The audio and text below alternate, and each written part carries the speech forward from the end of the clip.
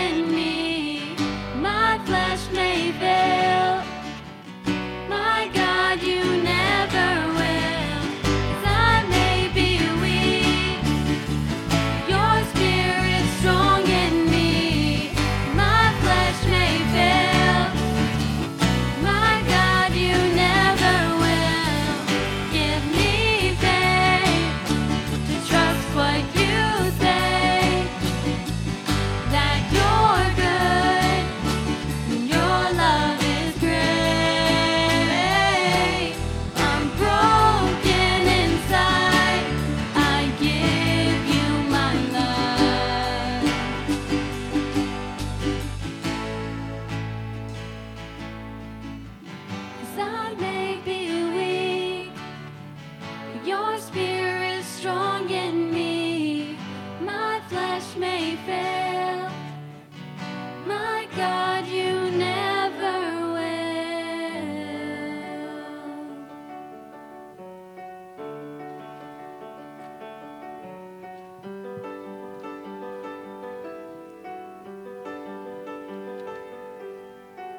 Standing here in your presence, in a grace so relentless, I am won by perfect love, wrapped within the arms of heaven, captivated forever, sinking deep in mercy sea. I'm wide awake, drawing close, stirred by grace, and all my heart is yours. All fear removed, I breathe you in, I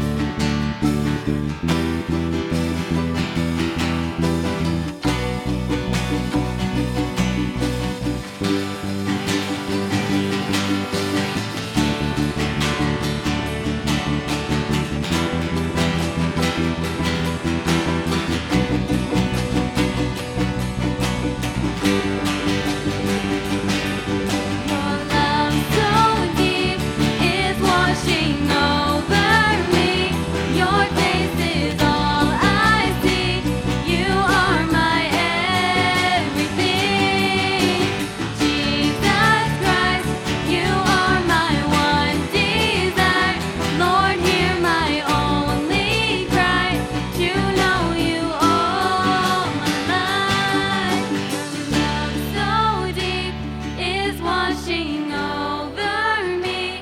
Your face is all I seek. You are my everything. Jesus Christ, you are my one desire. Lord, hear my only cry, to know you all my life. Amen. Thank you all. That sounded wonderful.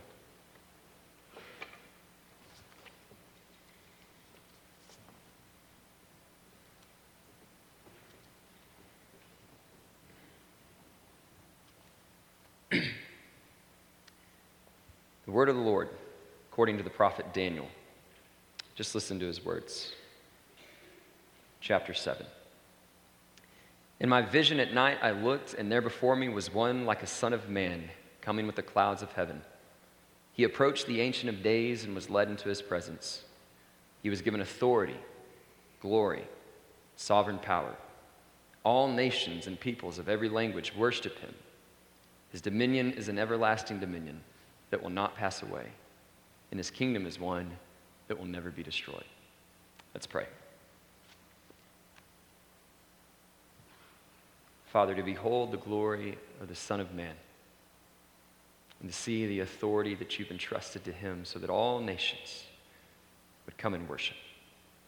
To see that your kingdom, Father, is a kingdom that will never perish, spoil, or fade. It is without end. And we get to be a part of that work, Father. And so let us celebrate. Let us acknowledge this authority that's been entrusted to Jesus, and let us follow him at all costs, knowing that you are always with us, leading us to this place of worship. We love you, and we pray all these things in Jesus' name. Amen. Amen. So we started 2017 off with this understanding that our hope is found in the one who makes all things new, right? He is stirring a new thing within all of us, and that's what we're seeking to discover on this journey together. We've been walking through these key convictions, hoping that these discussions will help shape the culture of who we want this church to be and who we want to be in our own lives. And so we've talked about the importance of being gospel-centered, biblically guided, prayer-driven, with a focus on fasting. And last week we introduced the topic of discipleship. Now, we're going to treat discipleship a little bit differently for a couple of different reasons.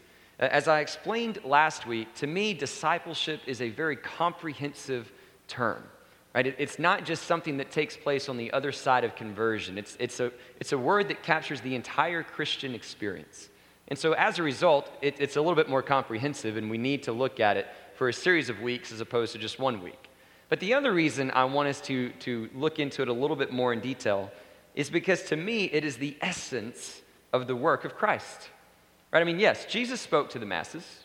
Yeah, he healed, he did miracles and signs and wonders, but at the end of the day, he took 12 and he changed the world.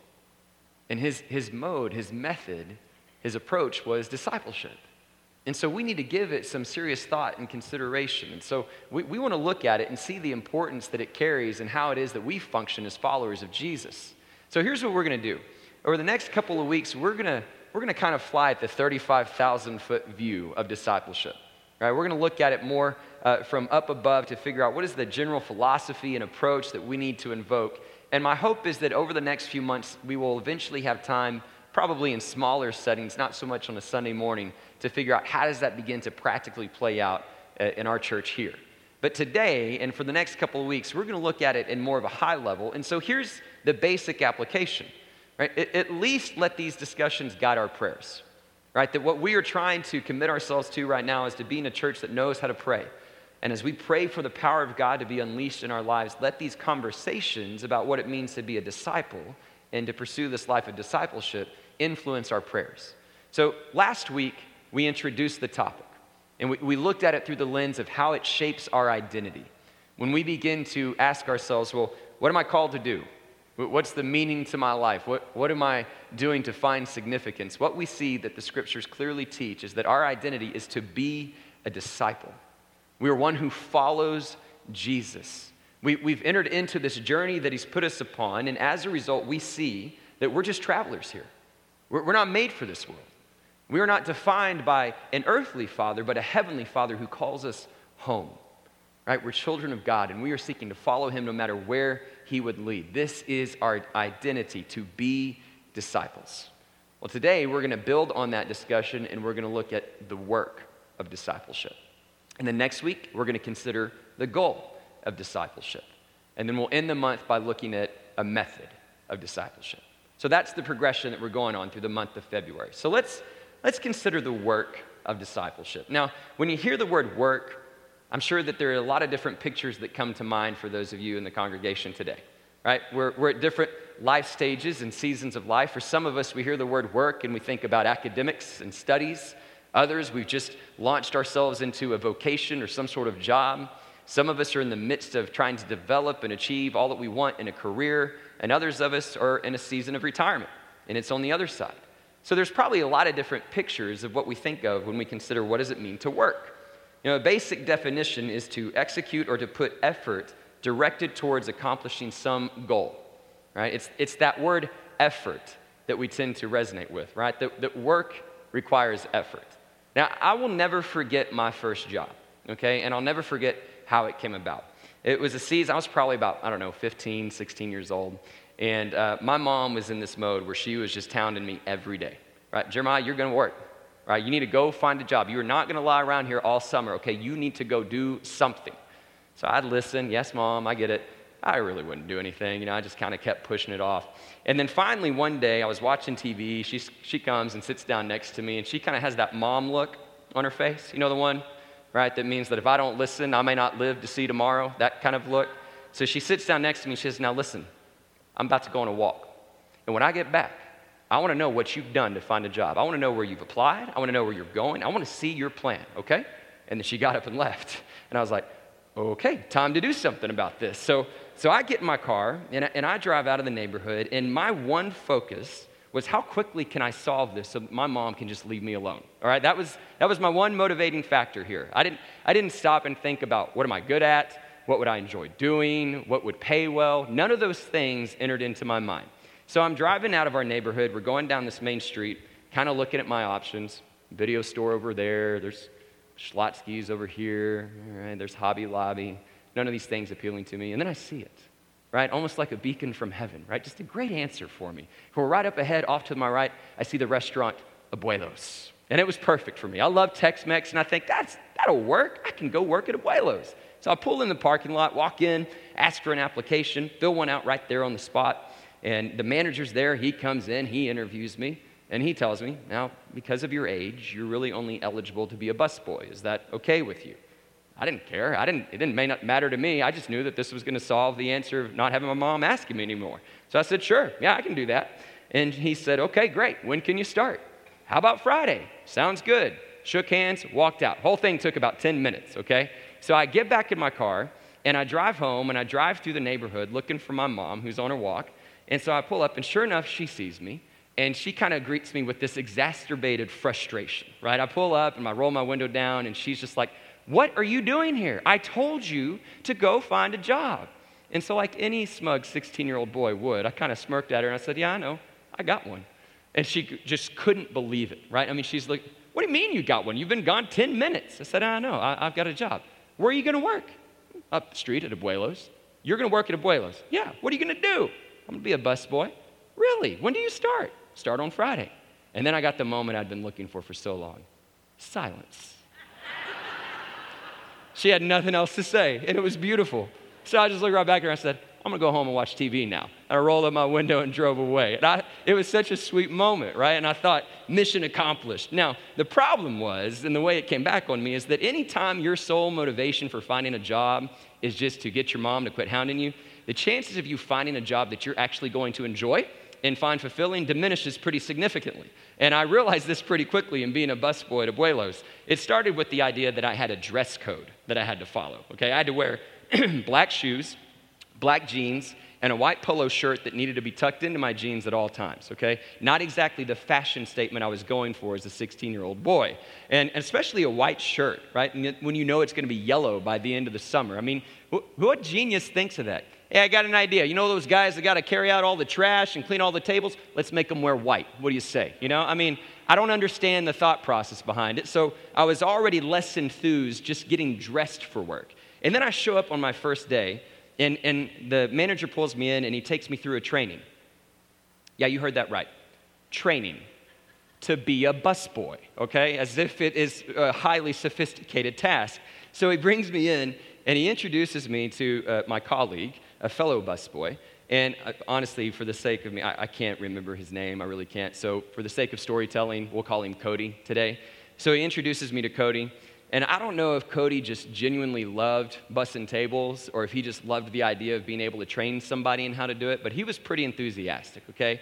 So he's like, man, you put your washcloth here. It's really easy to access. Let me show you how you load your bus. You put your glasses in every corner. Keeps the weight evenly distributed. I once had 30 glasses in my bus tub. And he's just like going on and on. I'm like, okay.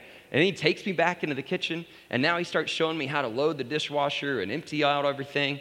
And it's here in this moment that I have an image that is forever seared in my brain, okay? Because he's unloading his bus bin, and he's putting glasses in the dishwasher, and he's emptying trash. And as he's doing it, he reaches into this dirty bus bin and just starts eating food off of everyone's... Yeah, exactly. Eating leftover food as he's unloading the bus bin. So I stop and I go, you know, Cody, I think I've got it. Thank you. And then I left, and I threw up for the next 5 days. I mean, it was just... disgusting, okay? So my experience as a busboy at Abuelos, to say the least, was less than fulfilling, okay? It was not the most meaningful work that I've ever experienced. And sadly, that's not an uncommon experience, is it?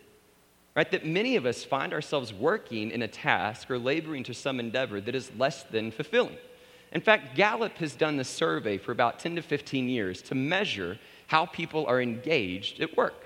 And engaged, what they mean is they would define it as somebody that has a certain enthusiasm for their job or has a certain commitment to their job. And what they saw last year was that about 32% of the American workforce considers themselves engaged in their work. That means almost 70% of Americans do not find themselves engaged in their task and in their job. It's even more dire worldwide. Worldwide, it's 13% find themselves engaged in their work. That's unfortunate, isn't it? That many people would spend that kind of energy and that kind of effort in all these different jobs without any sort of real enthusiasm or sense of commitment to what they're doing. And see, that's a challenge for us. And I bring that to our attention this morning because we're going to talk about the work of discipleship.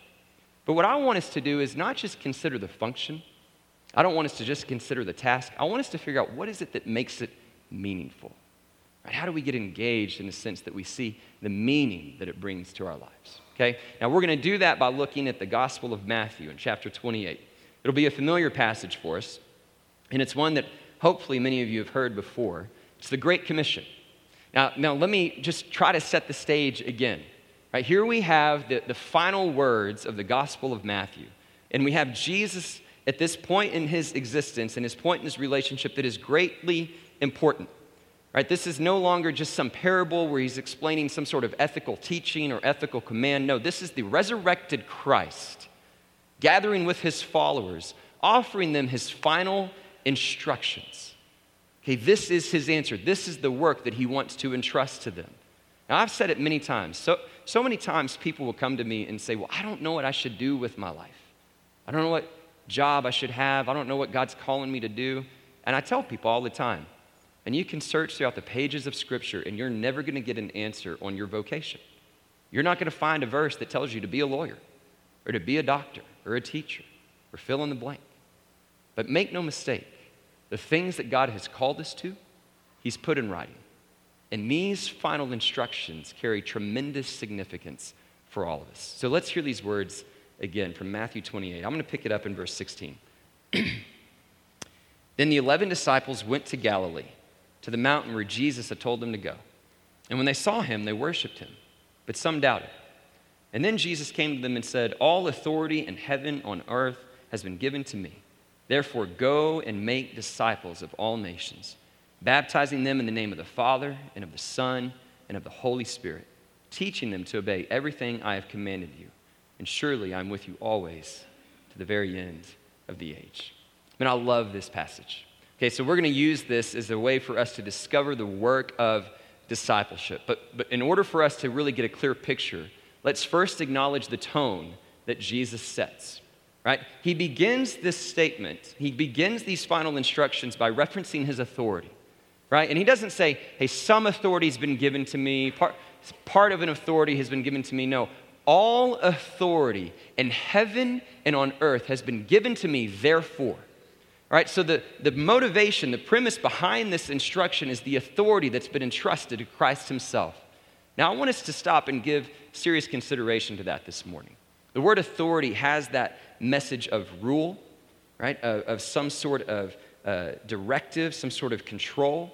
And so what Jesus is doing here is he's reestablishing himself as the Lord. And that's something that we need to give consideration to this morning. See, because here's the trick that I think the devil loves to pull on us. He wants us to see Jesus as anything other than Lord, right? And so Jesus can be Savior. He can be a good teacher. He can be a good guide. He can be a prophet. Anything but Lord. And so it's not always a temptation for this outright rejection of Jesus. It's just something that is less than Lord. And it distorts the essence of the gospel.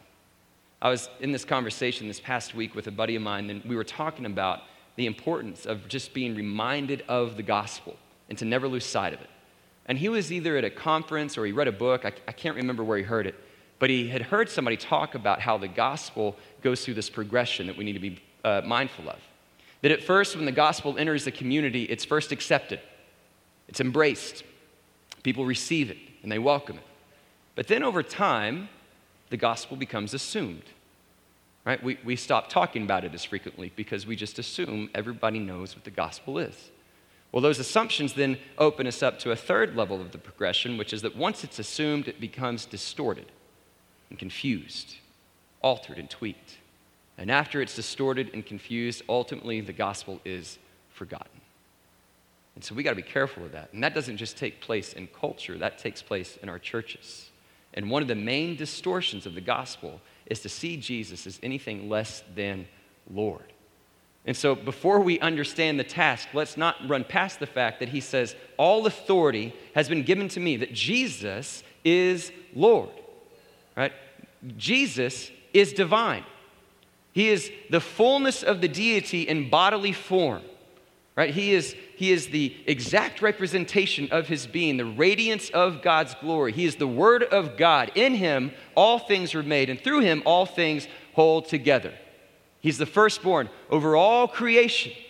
Right? He's not just one way to heaven. He's not just one option for salvation. He is the way, the truth, and the life. He is the Lamb of God who comes and takes away the sins of the world. Right? He is coming through grace and glory. We behold his glory. We see him full of grace and truth. And so as a result, God has exalted him above all others. Right? That he has given them a name that is above all names, that at the name of Jesus, every knee will bow in heaven and on earth and under the earth. And at the name of Jesus, every tongue will confess that he is Lord. That's who we follow.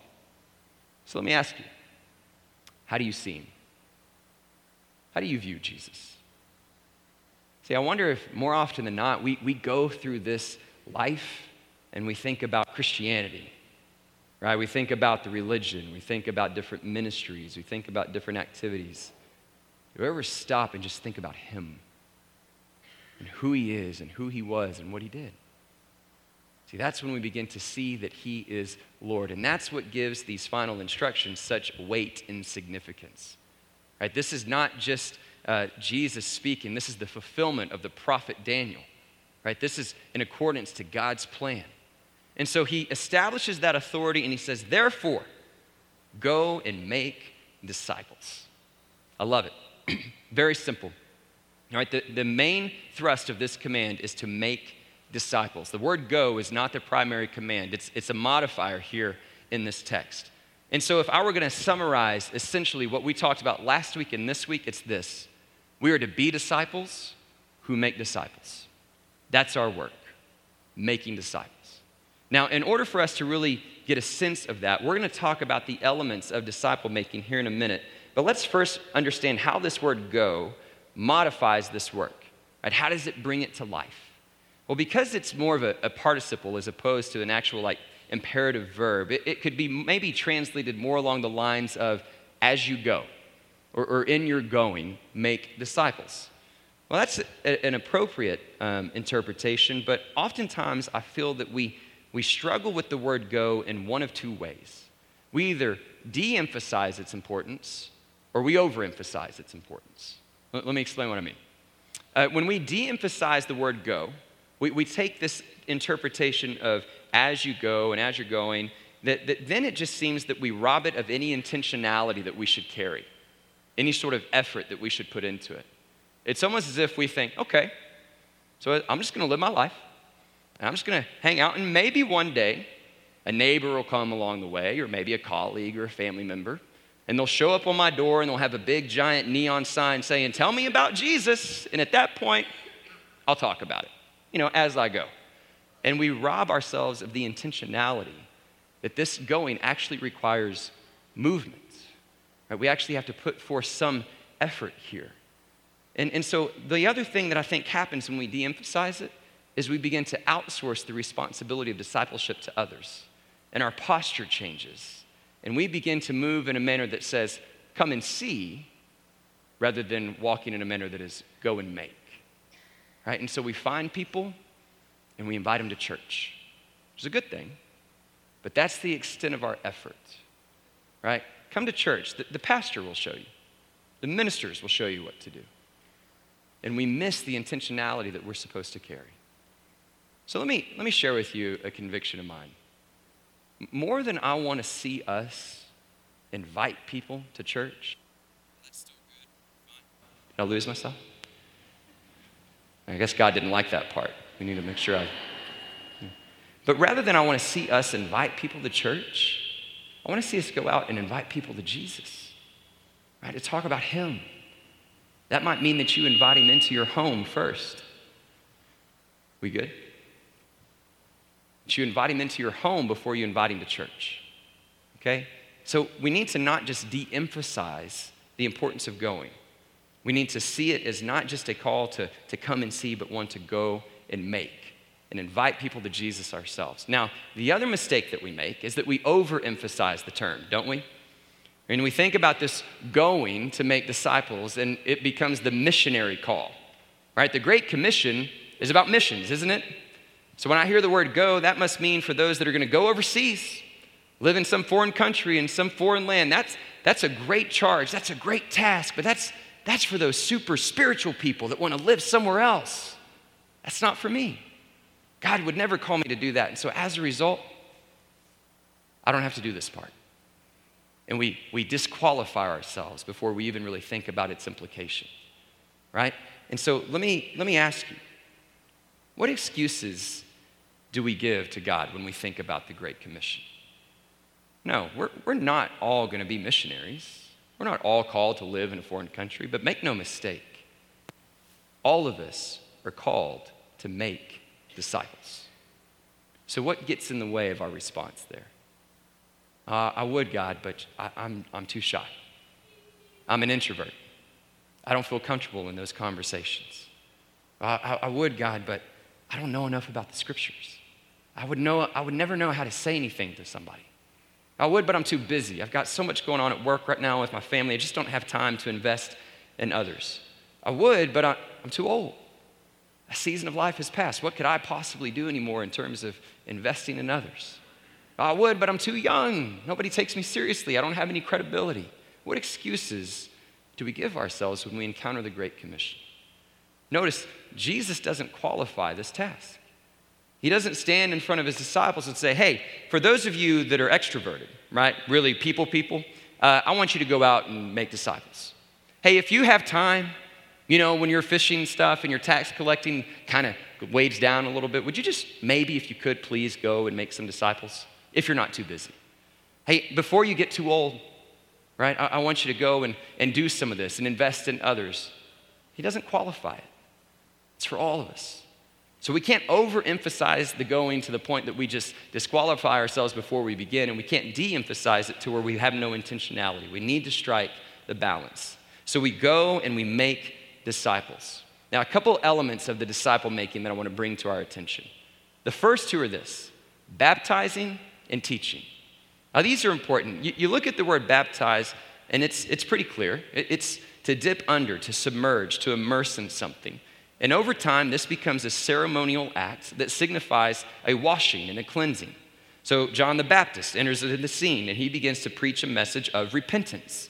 And this act of cleansing is a symbol for that choice to repent from your old way of life. So it's this message that Jesus embraces, and he begins to pass on to his followers, so that the church for thousands of years is going to have this powerful symbolic act that conveys the repentance and the identifying with Jesus. Right? So we bring somebody forward and we ask them, what is your profession of faith? What do you believe? And the typical answer: Jesus is Lord. Right? We acknowledge the essence of the gospel. And then we explain that the symbolism is that as we go under the water, we're being united with Christ in his death. And then as we come out of the water, we're raised to walk in newness of life. It's a beautiful picture of the gospel. So if Jesus just said, go and baptize, as I said last week, that means he's not sending us to believers. Discipleship begins with the lost. That we have to begin by thinking of those who need to be baptized, those who need to experience the conversion of the gospel. So here's a prayer for you. Here's a way that I want us to reflect on that as a church. Who in your life needs to be baptized? Maybe another way to say it: who in your life needs Jesus? And if you can't think of anybody, then you need to change who you're hanging out with. You need to change with who you spend time with. And because we are called to go to those that don't know him. That's where it begins. This is why it's such a comprehensive task for the Christian faith. And so start there. But pray for God to reveal to you the people that he wants to bring into your path so that you can invest in them and show them the beauty of the gospel. Right? Pray for the people that you already know that need him, and ask that God would stir their hearts so that they could truly come to know who he is. We go to make disciples, and the first element is baptizing. Now that element is complemented with the charge to teach. Now we think the word teaching, and we picture the classroom, right? Teacher stands up, picture Sunday morning. Somebody stands up on stage and talks for 30 to 40 minutes, maybe 45, depending on how he feels, right? And that's how we learn. Teaching is imparting knowledge. It's passing along information. Well, it's so much more than that. The true definition, even in secular Greek, is imparting knowledge to the optimal development of the pupil. So it's not just about exchanging information, it's developing the one who is the student. See, we're really good about imparting information to each other. We've got plenty of Bible studies, plenty of opportunities for people to come and learn and know about the information that's in the scripture, and that's a good thing. We don't want to lose that. But what does Jesus tell us to do? Teach them to what? To obey. Right? And as I said last week, it's not a knowledge-based discipleship, it's an obedience-based discipleship. So what we do is we invite them into this process, and we don't just impart information. We say, no, come and follow me as I follow Christ, and let's learn together what it means to obey him. Let's see what it looks like to actually repent, to abide, to rejoice, to love, to forgive, to actually go and make disciples. Let's do this together and be obedient to the things that God has called us to do. So we baptize the lost and we teach them to obey. These are the fundamental elements of discipleship. Now there's one other component that I want to bring to our attention that I think is very important to the scripture. It's one that gets me somewhat excited. It's not just about what we're doing in the work of discipleship, but where we're going. Go and make disciples of who? All nations. Man, I love that. If you've ever heard anybody teach on this passage before, I hope that who taught that to you, it mentioned the fact that this word nations here is ethne. Right? It's where we get our word ethnicity or ethnic. And so we don't need to picture these man-made geographical borders that we define as nations. This is all peoples, all tongues, all tribes, all cultures. What we see here is that the work of God that he entrusts to us is a work that reveals that his heart is for all nations. He loves them all. And that's been part of his plan from the very beginning. When he calls Abraham in Genesis 12 and he says, I'm going to make you into a great nation and you will be a blessing to all nations. And you see that theme time and time again work its way out through Scripture, repeatedly in the Psalms, in the prophets, in the New Testament. I want to read you one of my favorites. It comes from Psalm 67. You can just listen to it. One of my favorite passages that reveals the heart of God and his love for the nations. It says, may God be gracious to us and bless us and make his face shine on us so that your ways may be known on earth, your salvation among all nations. May the peoples praise you, God. May all the peoples praise you. May the nations be glad and sing for joy, for you rule the peoples with equity and guide the nations of the earth. May the peoples praise you, God. May all the peoples praise you. The land yields its harvest. God, our God, blesses us. So may God bless us still so that all the ends of the earth will fear him. I love that. Let the peoples, let all the nations sing for joy and praise God. Our God loves all people and all nations, and that's his plan from the very beginning. Where we're headed, this journey that we're on that's going to lead us home is going to ultimately give us this picture of every tongue, tribe, and nation falling before the throne and worshiping the Lamb that was slain. That is the work. We're to go to the nations. So let me explain to you some of the hope that I have for us as a congregation. I hope that our love for the nations represents God's love for the nations. That we become a congregation that grows in this effort that's already here, the seed that's been planted within each of us here in this church. That we would find people rising up from our congregation saying, I'll go. I will leave my family. I will leave my job. I will leave the comforts, and I'm going to go to the corners of the earth so that people can know the saving work of Jesus Christ. I want to see missionaries raised up in this congregation and going wherever God would lead them. But here's the good news and the bad news. The good news is that if you're sitting there going, it's not me. I can't do that. I hate planes. I hate weird food. I'm not going to do it. That's okay. Because you know what? The nations are here. And in a sad way, it's almost as if God said, okay, you won't go to them? I'll bring them to you. So Lord, help us if we don't reach them in our midst. So you want to go to the nations, can I tell you that without getting on a plane, I can take you to so many countries.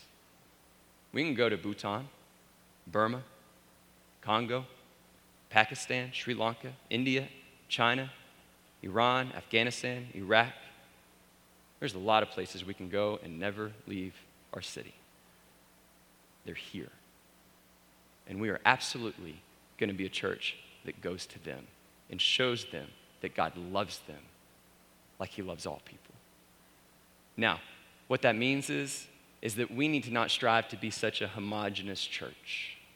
It's one of the challenges I think that the American church faces, is that Sunday morning is often the most segregated hour in which people gather in our country. And so I want our makeup and our complexion, even in this congregation, to reveal God's love for the nations. We're going to go and make disciples. Right? We're going to baptize them. We're going to engage the lost. We're going to teach them what it means to obey Christ. And we're going to do it for all people so that every tongue, tribe, and nation can come to know him. This is the prayer that I've invited you into. Remember, this is the prayer that we're trying to ask God to stir within us. That we would come together and pray for the movement of God, for the power of God to be unleashed in our lives, in our church, in this community, and around this world so that every tongue, tribe, and nation would come to know and proclaim the saving work of Jesus Christ. That's our prayer. That's our work. Now, how do we make it meaningful? I told you this morning I wasn't really just trying to describe to you the task. I wanted to give it meaning. I wanted to give it significance. Well, to me, we discover this by looking at the context in which this instruction is offered. Isn't it amazing? Jesus invites them to Galilee, and they stand on the mountain and they see him, and what does it say? Some worshiped and some doubted. That's an interesting description to me. The word doubt here, I don't think means the pure doubt of they don't believe in his existence or who he is. Another way to translate it in that context would be there was hesitation. They were unsure of how to respond. But others, they worshiped. Well, that to me is the option for us when we encounter the work of the gospel, the work of discipleship. We either doubt and we hesitate, or we worship. That's where we find meaning. I'll never forget, I was in college and I was studying Hebrew. I studied it for a couple of years, and my professor walked in one day and he was working through some basic vocabulary, and he was teaching us for the word work, avod. And he was explaining the root and how that word is used in different settings and contexts, that word is also used for servant, for slavery, and as well as worship. Man, that hit me. To have this moment of this integration where our work of discipleship is actually an act of worship. And that worship is so much more than singing. It's a lifestyle of work, right? That the two come together. And this is where we get the meaning and the significance. Now, I want to use a quote here, and I want to set it up appropriately, because when we look at the Great Commission and we think about this discipleship, yes, missions would maybe be another way to think about it. To actively go and make disciples is this word for missions. Well, when I was a freshman in college, I read John Piper's Let the Nations Be Glad, and he captured to me the essence and the fuel that gives the work of discipleship such meaning. Now, he uses the word missions, but I think it carries the same message. Here's what he says. Missions is not the ultimate goal of the church. Worship is. Missions exists because worship doesn't. Worship is ultimate, not missions, because God is ultimate, not man. When this age is over and the countless millions of the redeemed fall on their faces before the throne of God, missions will be no more. It is a temporary necessity, but worship abides forever. This is what we're doing. He's calling us to this work because people need to know what it means and what it looks like to worship an almighty God. And when we do that, and when we respond to that work, we worship in him. We delight in that task. Right? It's not some compulsory mandate that we just blindly have to follow. It's a way in which we worship God. Piper continues. He says, the great sin of the world is not that the human race has failed to work for God so as to increase his glory, but that we have failed to delight in God so as to reflect his glory. For God's glory is most reflected in us when we are most delighted in him. We carry the fuel for this task, this work of discipleship, by seeing it as an act of worship.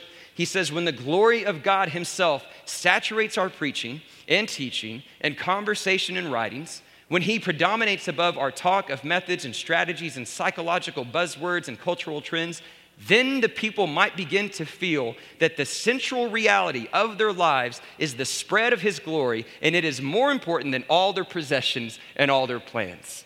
So the main message of our talk today, this essence of discipleship, is to see that more than any possession you could have, any plan that you could conjure up, greater than all those things is that God wants to use you for the spread of his glory. And that is a beautiful act of worship.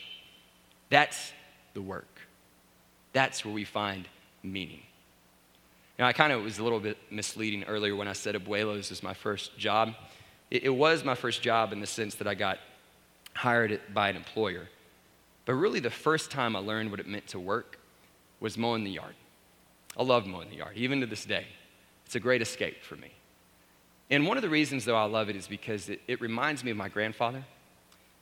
He was somewhat of a hero and a role model for me. And so he was the one that taught me what it meant to mow a yard, showed me how to do it. And more than him teaching me, he actually let me mow at his house.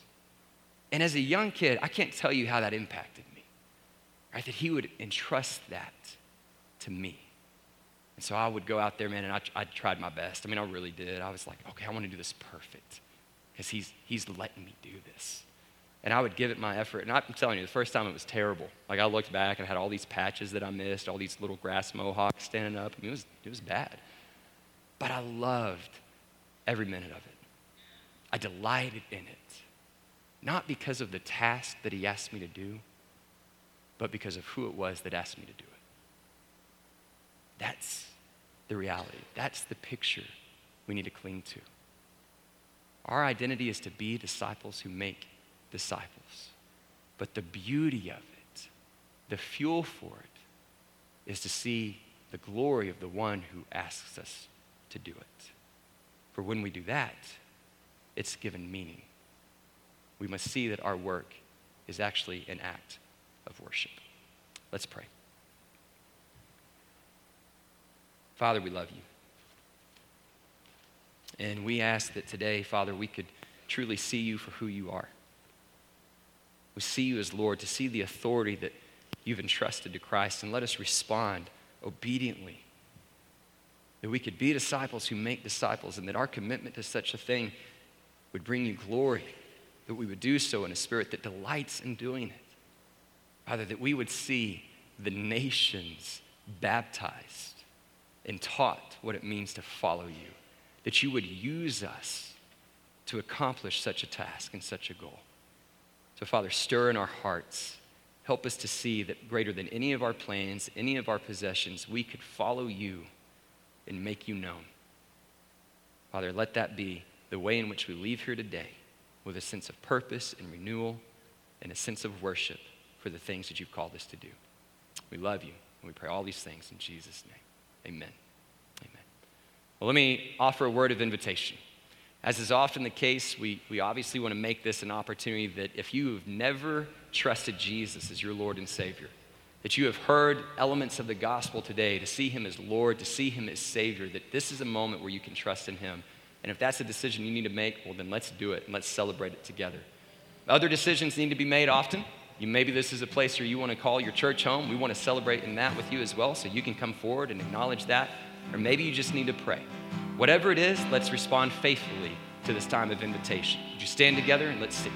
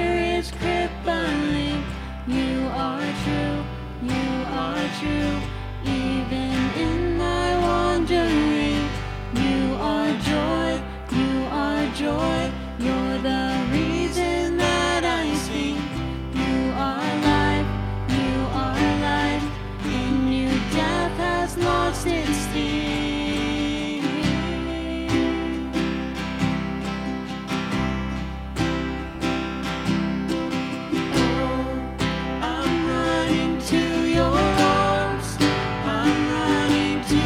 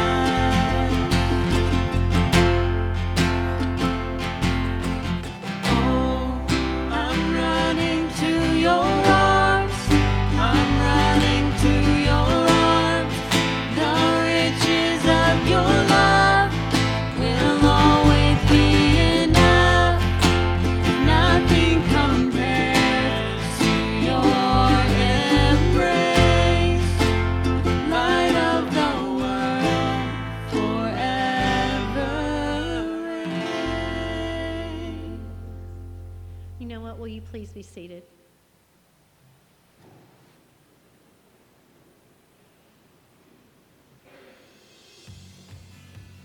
We are a busy people with goals and visions and hopes for the future. But once a year, something special happens right here within these walls. Children from our community come together to laugh and play and learn about Jesus. This summer, set aside time to build, teach, and love on the children of our church. You know, Kid Power Camp is coming up in June, and it gives us the opportunity, yes, to reach children inside our church, to reach children around this neighborhood, but even more, we're able to go into Westcliff Elementary to reach children around that neighborhood. And this year, we're hoping that we're going to have an opportunity to go into a refugee site and to be able to make a difference there. God wants us to be disciples. He has brought the nations here. Let us reach out to them. Let us do the work, right? And not be slothful. Let us do the work to reach the nations for Christ. In a couple of weeks, we're going to have an event to sign up for Kid Power Camp right after worship. It's going to be on February 26th, and we would love you to sign up. We need you. We need your prayers. We need your work. We need your smile. We need your hands to extend that we would be able to tell everyone about the loving, saving power of Jesus Christ. Let's stand, let's hold hands, and I believe our worship team is going to sing us out.